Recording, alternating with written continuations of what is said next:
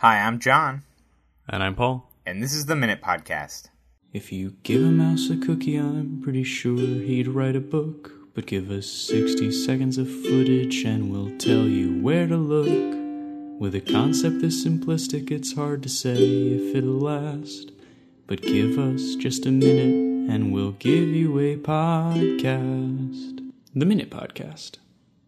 Well, thanks for joining us for another episode. As you may know by now, the Minute Podcast is a weekly conversation between John and myself where we review a listener-submitted minute of content from movie, TV, somewhere else on the internet, something we haven't seen, and we try to talk about it and really figure out what's going on. John, what are we looking at today? Today we're discussing a minute clip from the Twilight Saga, Breaking Dawn. And this is submitted by Davida. And the clip is called Aro's Laugh. Great. And this week's episode, well, John, you know we've mentioned previously that we're proud members of the Minimum Fun Podcast Network. Yes, of course. Love to share the airwaves with fine podcasts such as My Brother, My Brother, My Brother, My Brother, My Brother and Me, Stop Podcasting My Mom, and The Flophouse. Well, the network's rolling out a new feature where we will read your messages on the air for a very reasonable fee. We're calling it our Mumbotron. And we actually have received one message already, John. It's from everyone, and it's actually addressed to you. It says, quit editing out Paul's best jokes. So it's short and it's sweet. If you want to get your short, sweet messages on the air, send us an email to theminutepodcast@gmail.com. It could be a message to us, to another listener, to promote your business, whatever you want. Mm-hmm. I have no plan for what to do if anybody actually sends us anything, so please do. We'll see what happens. We promise to give it the same quality and assurance that we give all parts of this podcast, which is very little consideration. Yep. All right, well. All right. So my level of familiarity is I think I've been in the same room when a Twilight movie was being played on some TV at some point in time, on a channel, not on a DVD or anything like that. How about you, Paul? What's your level of familiarity with the Twilight Saga? So I think I watched about half of the first one in college at the end of a long night of going out freshman year, so pretty close to zero. I recognize some of the faces that we're seeing from pulp culture. I might know a couple of their names, or I can guess at it. Not a lot. Yeah. We all do some stupid things in college, Paul. And this is about as stupid as we got. Okay, so to do a quick intro to the scene then, we see three groups of people somewhat separated from each other in a snowy field. I'm extrapolating a little here, but one group is the werewolf folks, one is the vampire folks, and the central group is our three main characters. And the main characters are talking to the vampire folks, and this minute is just them having a conversation. A conversation of sorts, I guess. Yeah, I guess we only see a small part of the conversation. Yeah. And context might help, but maybe not. I don't know. Yeah. So, Paul, do you want to do a script read? Oh, do I? Yeah, okay. Okay. So I will be I'm playing... asking you, do you want to? Yeah, we probably should. Okay, I'll play the part of the creepiest fucking guy, also known as Aro. Okay. And I will be playing all the sounds and the child. And, yeah. All right, sounds good. Right. Immortality becomes you. Ha-ha! I hear her strange heart.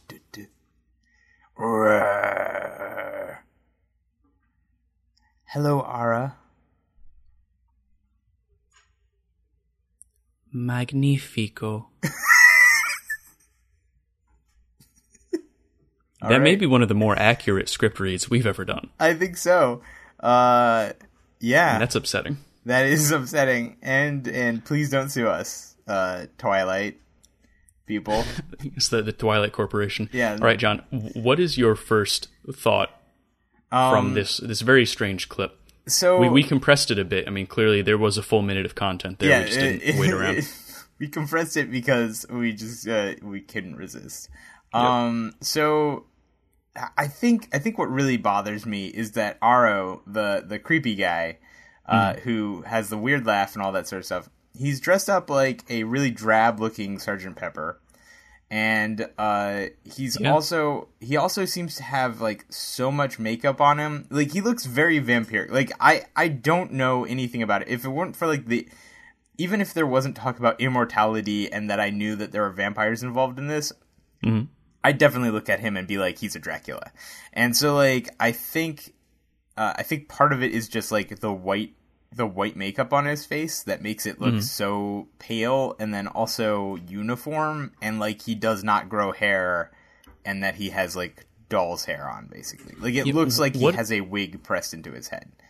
It does. What it really looks like to me is if they took this man, dressed him up like a very boring Eastern European vampire, and then put a child's face on him a little bit. Oh my god, that's exactly what I was thinking. It's like he's wearing a baby mask. Yeah, and it makes me really uncomfortable. When he smiles, his mouth looks like baby's mouth, like with full teeth, but like it's just this weird sort of like, yeah, and maybe it's because like the makeup and stuff like cleared out like all the wrinkles on his face, like anywhere that would like give definition. There's also the fact that like his chin ends in a perfect point. Like he's got to be wearing like like some sort of chin like point. I don't know about prosthetic chin point, but he's wearing like a weird neck, like a turtleneck or like a very just high necked coat. So it cuts off any sort of impression that his head isn't just floating atop like shoulders, more or less.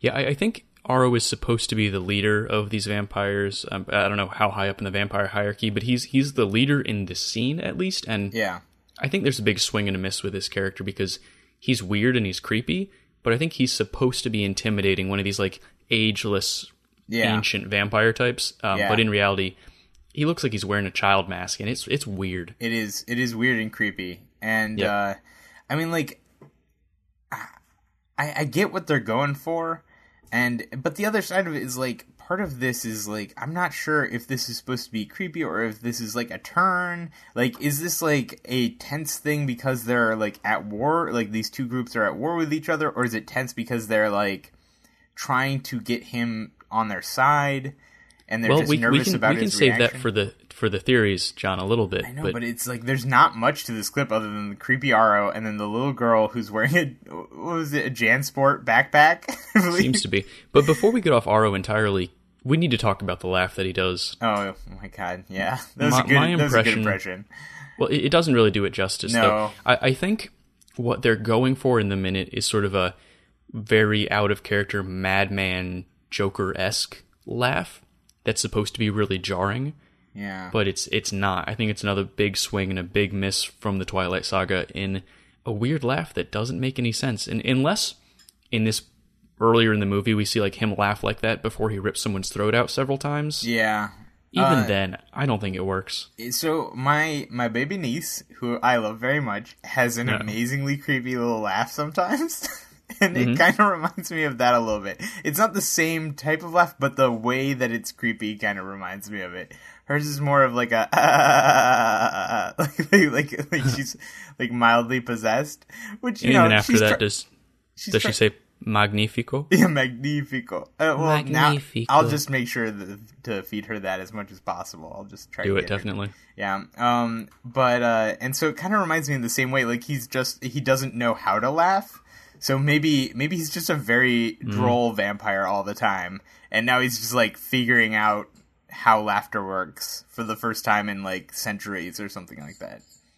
It is possible. I mean, let's circle back to the top of the minute for a second here. Okay.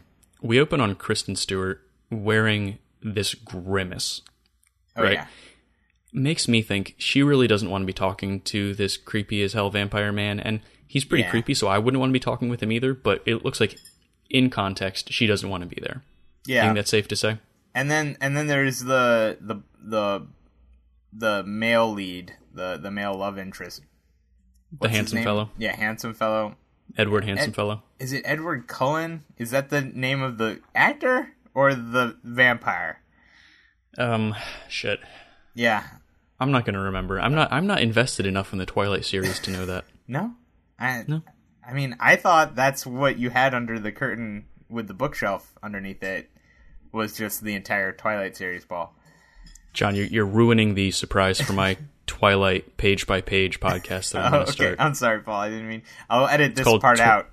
Well, you should, because it's going to be called Twilight at Twilight, and every evening I'll read a single page aloud of the Twilight series.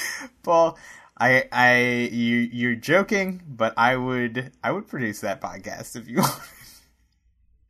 I feel like we'd run into some copyright problems by like, you know, it might take like forever to do, but like theoretically we would be just releasing Twilight page by page. Page by page audiobooks. Yeah. All right, so we've got Edward Cullen here. He seems less perturbed. Like, he has different acting directions than, what was her name? Kristen Stewart? Kristen Stewart, that's it. Than Kristen Stewart has. Kristen Stewart has absolute repulsed by this guy. Edward Cullen has, like, my face doesn't move. Yeah, he has, like, that strong jaw that it seems like his acting direction was, okay, jut out your strong jaw a little bit and just stand there. Clench your jaw a little bit. Yeah, and look fabulous. Yes. Yeah. So, I mean, talking through it a little bit here, John, we find out that Kristen Stewart's now immortal. If memory serves, she was not a vampire in the first Twilight anyway, because she was obsessed with dating this vampire guy. Is that right? Yeah. I think my general, like, the zeitgeist that is Twilight, I think what I know from it is that she does eventually become a vampire. Or at least immortal. I'm not sure. I'm pretty sure she becomes a vampire. And so that leads me to believe that the little girl is their daughter, right? Okay, but if the little girl has a strange heart that is beating, presumably they had her as a daughter before Kristen Stewart became a vampire? That's what I'm guessing. So this is like a half vampire girl? That's what I'm thinking. Is like, and that's what makes her Magnifico. That's the significance of this, yeah. Because vampire and human got down, and they had a half vampire, half human. So she's basically Blade, is what I think this is. Now, Paul, she's a daywalker. Wait, everybody's a daywalker. Yeah, though. Well, no, they just glitter if it's the sun, right? Like they don't. I think they shine bright like a diamond. But yeah, go on. So my question, Paul, is why aren't there more Blade movies? I remember them very fondly. Yeah, they're really good. Like, well, at least Blade 2 is very, very good. Blade 1's pretty good, too. Blade 3 has Ryan Reynolds in it, I think. That instantly makes it... I was going to say that's why there's not more Blade movies. Probably. I mean, sorry, Ryan Reynolds, friend of the show. Ryan Reynolds, yes. oh, if only. No, Ryan Reynolds is great. I just feel like that time period in Ryan Reynolds' acting career leads me to believe that it was not a good choice. Because he was in, like, all of those, like, sort of raunchy comedy sort of things, where he had a very specific, role that he played, like, just, like, asshole guy, and I don't know. It's not really my thing. And so, like, that mid-2000s Ryan Reynolds streak, not great. But Ryan Reynolds today is alright, I think. Yeah, but we're talking about Twilight today, John. We are. Yeah, not Blade, and then Ryan Reynolds, and then we should talk more about Blade later, though. But swinging back to these vampires, I want to talk about the extras in the background. Mm-hmm. On the vampire side, they're incredibly inconsistent. A motley crew, if you will. They're definitely true. I mean, there's one woman and one other guy who look like they're in full makeup, really vamped up. One guy who's wearing the cloak and all, but just has a very normal haircut, and then there's a guy on the far right, camera right, who looks like he's just wearing a Carhartt jacket. I mean, everybody else is in, like, cloaks and robes. I mean, pretty boring vampire outfits, but, like, they bothered to dress up for it. It's nice of them. And then there's this asshole who's like, no, it's cold. I'm wearing my coat. And they're like, you're a vampire, Tim. You don't need to wear your coat. I don't know. Wait. Oh, you mean the guy in, like, the long jacket? Where's the Carhartt jacket? Oh, yeah, I see him. Oh, he's on the left. Yeah, he's just wearing Carhartt. I mean, it's a dark... It could be a dark wool jacket. I don't know. It's true. He's just the one who doesn't match. Yeah, he definitely looks like he just walked off, like, the plant line or, like, from driving a tractor or a large shovel around somewhere. I like the idea of an immortal vampire who still works at the plant. Yeah. Well, I mean, like, maybe there... It's a living. Maybe it's some... It's a living, exactly. I don't know, maybe they make blood bags or something. Or, they might. They could be useful. I think that came up in Blade, didn't it? I think so. I think he has like a stash of blood bags. Yeah. I think we're going to watch Blade later, John. I think so. Okay. So for me, there's only a couple other points to really bring up about the scene. One is that I think the two main characters are being paid by the word in this movie. Because they don't say anything. Yeah, we can't afford another Christian Stewart line. Like, no more. Or well, I mean, but by this point, she was more of an established actress, really. I think she'd actually been good in a number of things. She's like a real actress, so I think by this late in the series, it's probably significantly more expensive to keep her in. Maybe. I have a feeling that their contracts were written up for all of the Twilight movies. Oh, that could be true, too. Yeah. I mean, like, that's like how, like, I think that's how these movies are usually go, is like, hey, you're going to be doing this, we'll give you this amount of money over this period of time, and, yeah. Although that could also be why she doesn't say a single thing. She's like, no, I'm obligated to be here physically. I like that idea. Like, it's like a small protest. Just out of protest. And not just because, like, we really want to be creeped out by this guy. Also, like, why is this little girl going up and touching a stranger's face? I mean, she addresses him by name, but it's also weird that she addresses him by "Hello, Aro," instead of like... It's true, Mr. Aro. Hello, Mr. Aro, or hello, Mr. Flandergast, hello, or whatever Uncle his name Aro. is. Exactly. Yeah. But what do you Kids think... these days, okay, am I right? You might be. Yeah. But it seems like she's imparting some information to him by touching his face, and then he says, "Magnifico." But what do you think she has shown him to get that reaction? I'm guessing that she's warm, because I'm pretty sure vampires aren't warm, and if she's, like, half human, half vampire, she might have, like, if she has a heartbeat, then she has blood flow. Oh, interesting. I thought she had shown him why kids love the taste of Cinnamon Toast Crunch, but your theory does make a lot more sense. Yep. Well, the only other thing... apparently. The only other thing that I see here, John, is it's also interesting that we don't see any of the werewolf main character, the other handsome fellow from the earlier films. Yeah. All we see is a CGI wolf who I assume to be him. Yeah. So I'm wondering, did they also cut him out to save money? Well, I actually would not be surprised if the wolf didn't cost more than he does, so probably not. Oh, you're probably right. It doesn't look that good as far as CGI, but it doesn't look that bad. No. So. Well, I mean, like, even Canadian CGI is... No, I'm just kidding. Canadian CGI is great. But, like... Savage burn on the film industry in Canada. Yeah. I'm guessing this film was shot in Vancouver. I think it was shot on a green screen in Vancouver adjacent to a forest that actually looked like this, where they could have shot it. But, you know. Yep. All right. It's fine. So there's that. And then there's... yeah, the clothes are amazing. The Kristen Stewart and Edward Cullen here, they're both like dressed up like normal people, except normal people that only see black and gray. So like, yeah. So what do you think? What are we gonna? You want to move into the estimates here, Paul? I think we should.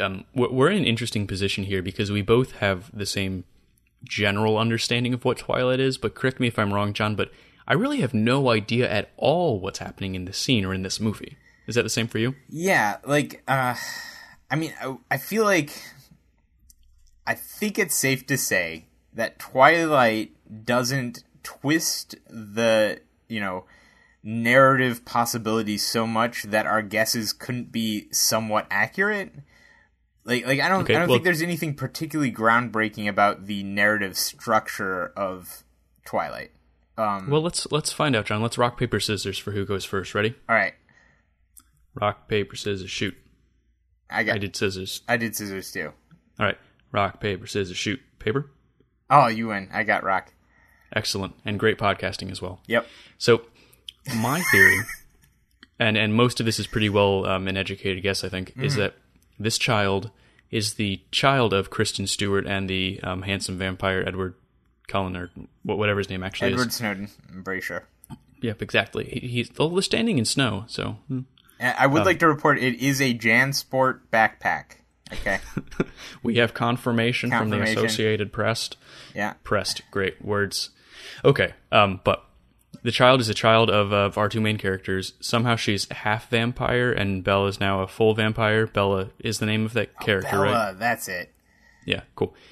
So I'm assuming she was turned after having the kid. I don't know, and I don't really care. They have arranged to have a liaison with these vampires. The general vibe I'm getting is that they're like the old world Eastern European vampires who've come to America to steal this girl, maybe to kill this girl. I'm guessing because she's the chosen one, long prophesied to bring balance to the Force, or whatever the vampire equivalent of the Force is. The interesting thing is the werewolves are also here. Or at least I'm assuming they're the werewolves because one of them is a wolf. So, yep. Yeah. Either because they're trying to stop this meeting from taking place, or because Bella is still having an affair with Wolfman on the side and brought them there as backup. What happens next? I am deciding, John, to live in a world in which this girl kills all of the Eastern European vampires I a knew la you were Serenity. going to go this direction. Like, her hand goes there, and then it slowly moves towards his throat, and then, like, rips it out. Is that what you're thinking? No, not even slowly. She pulls her hand away and then punches him through the throat, and then it's a vampire showdown. But she's this little kid, and it's crazy, and I just think that's so much more interesting than anything that probably will happen. That's the world I'm living in now. Have you seen Logan, Paul? No. I think you'd like Logan. Is that pretty much what happens? Oh, it's I don't want to say anything about it, but like if you want that sort of like little girl versus like 1,000 military guys, then you know. That's, so John, what you're saying is I'm likely to like an X-Men movie more than the Twilight Saga? I feel like it's a risk, but I'm going to take it. I say yes, Paul. I think you'd like the X-Men movie more than the Twilight Saga. Noted. All right, John, what's your theory for what goes down here? All right, so I think that they're here because she's born, but I actually think that this is a sort of a fragile alliance we're going on right here. Because I feel like if he was an enemy, they would not let her anywhere near them. So I think, they're the weird vampires from outside, or maybe like next door or something like that. And maybe they were antagonists previously, but like genre fiction loves the whole like bad guy turned to your side, either through like convenience or because they see, or like a bigger bad guy or something like that.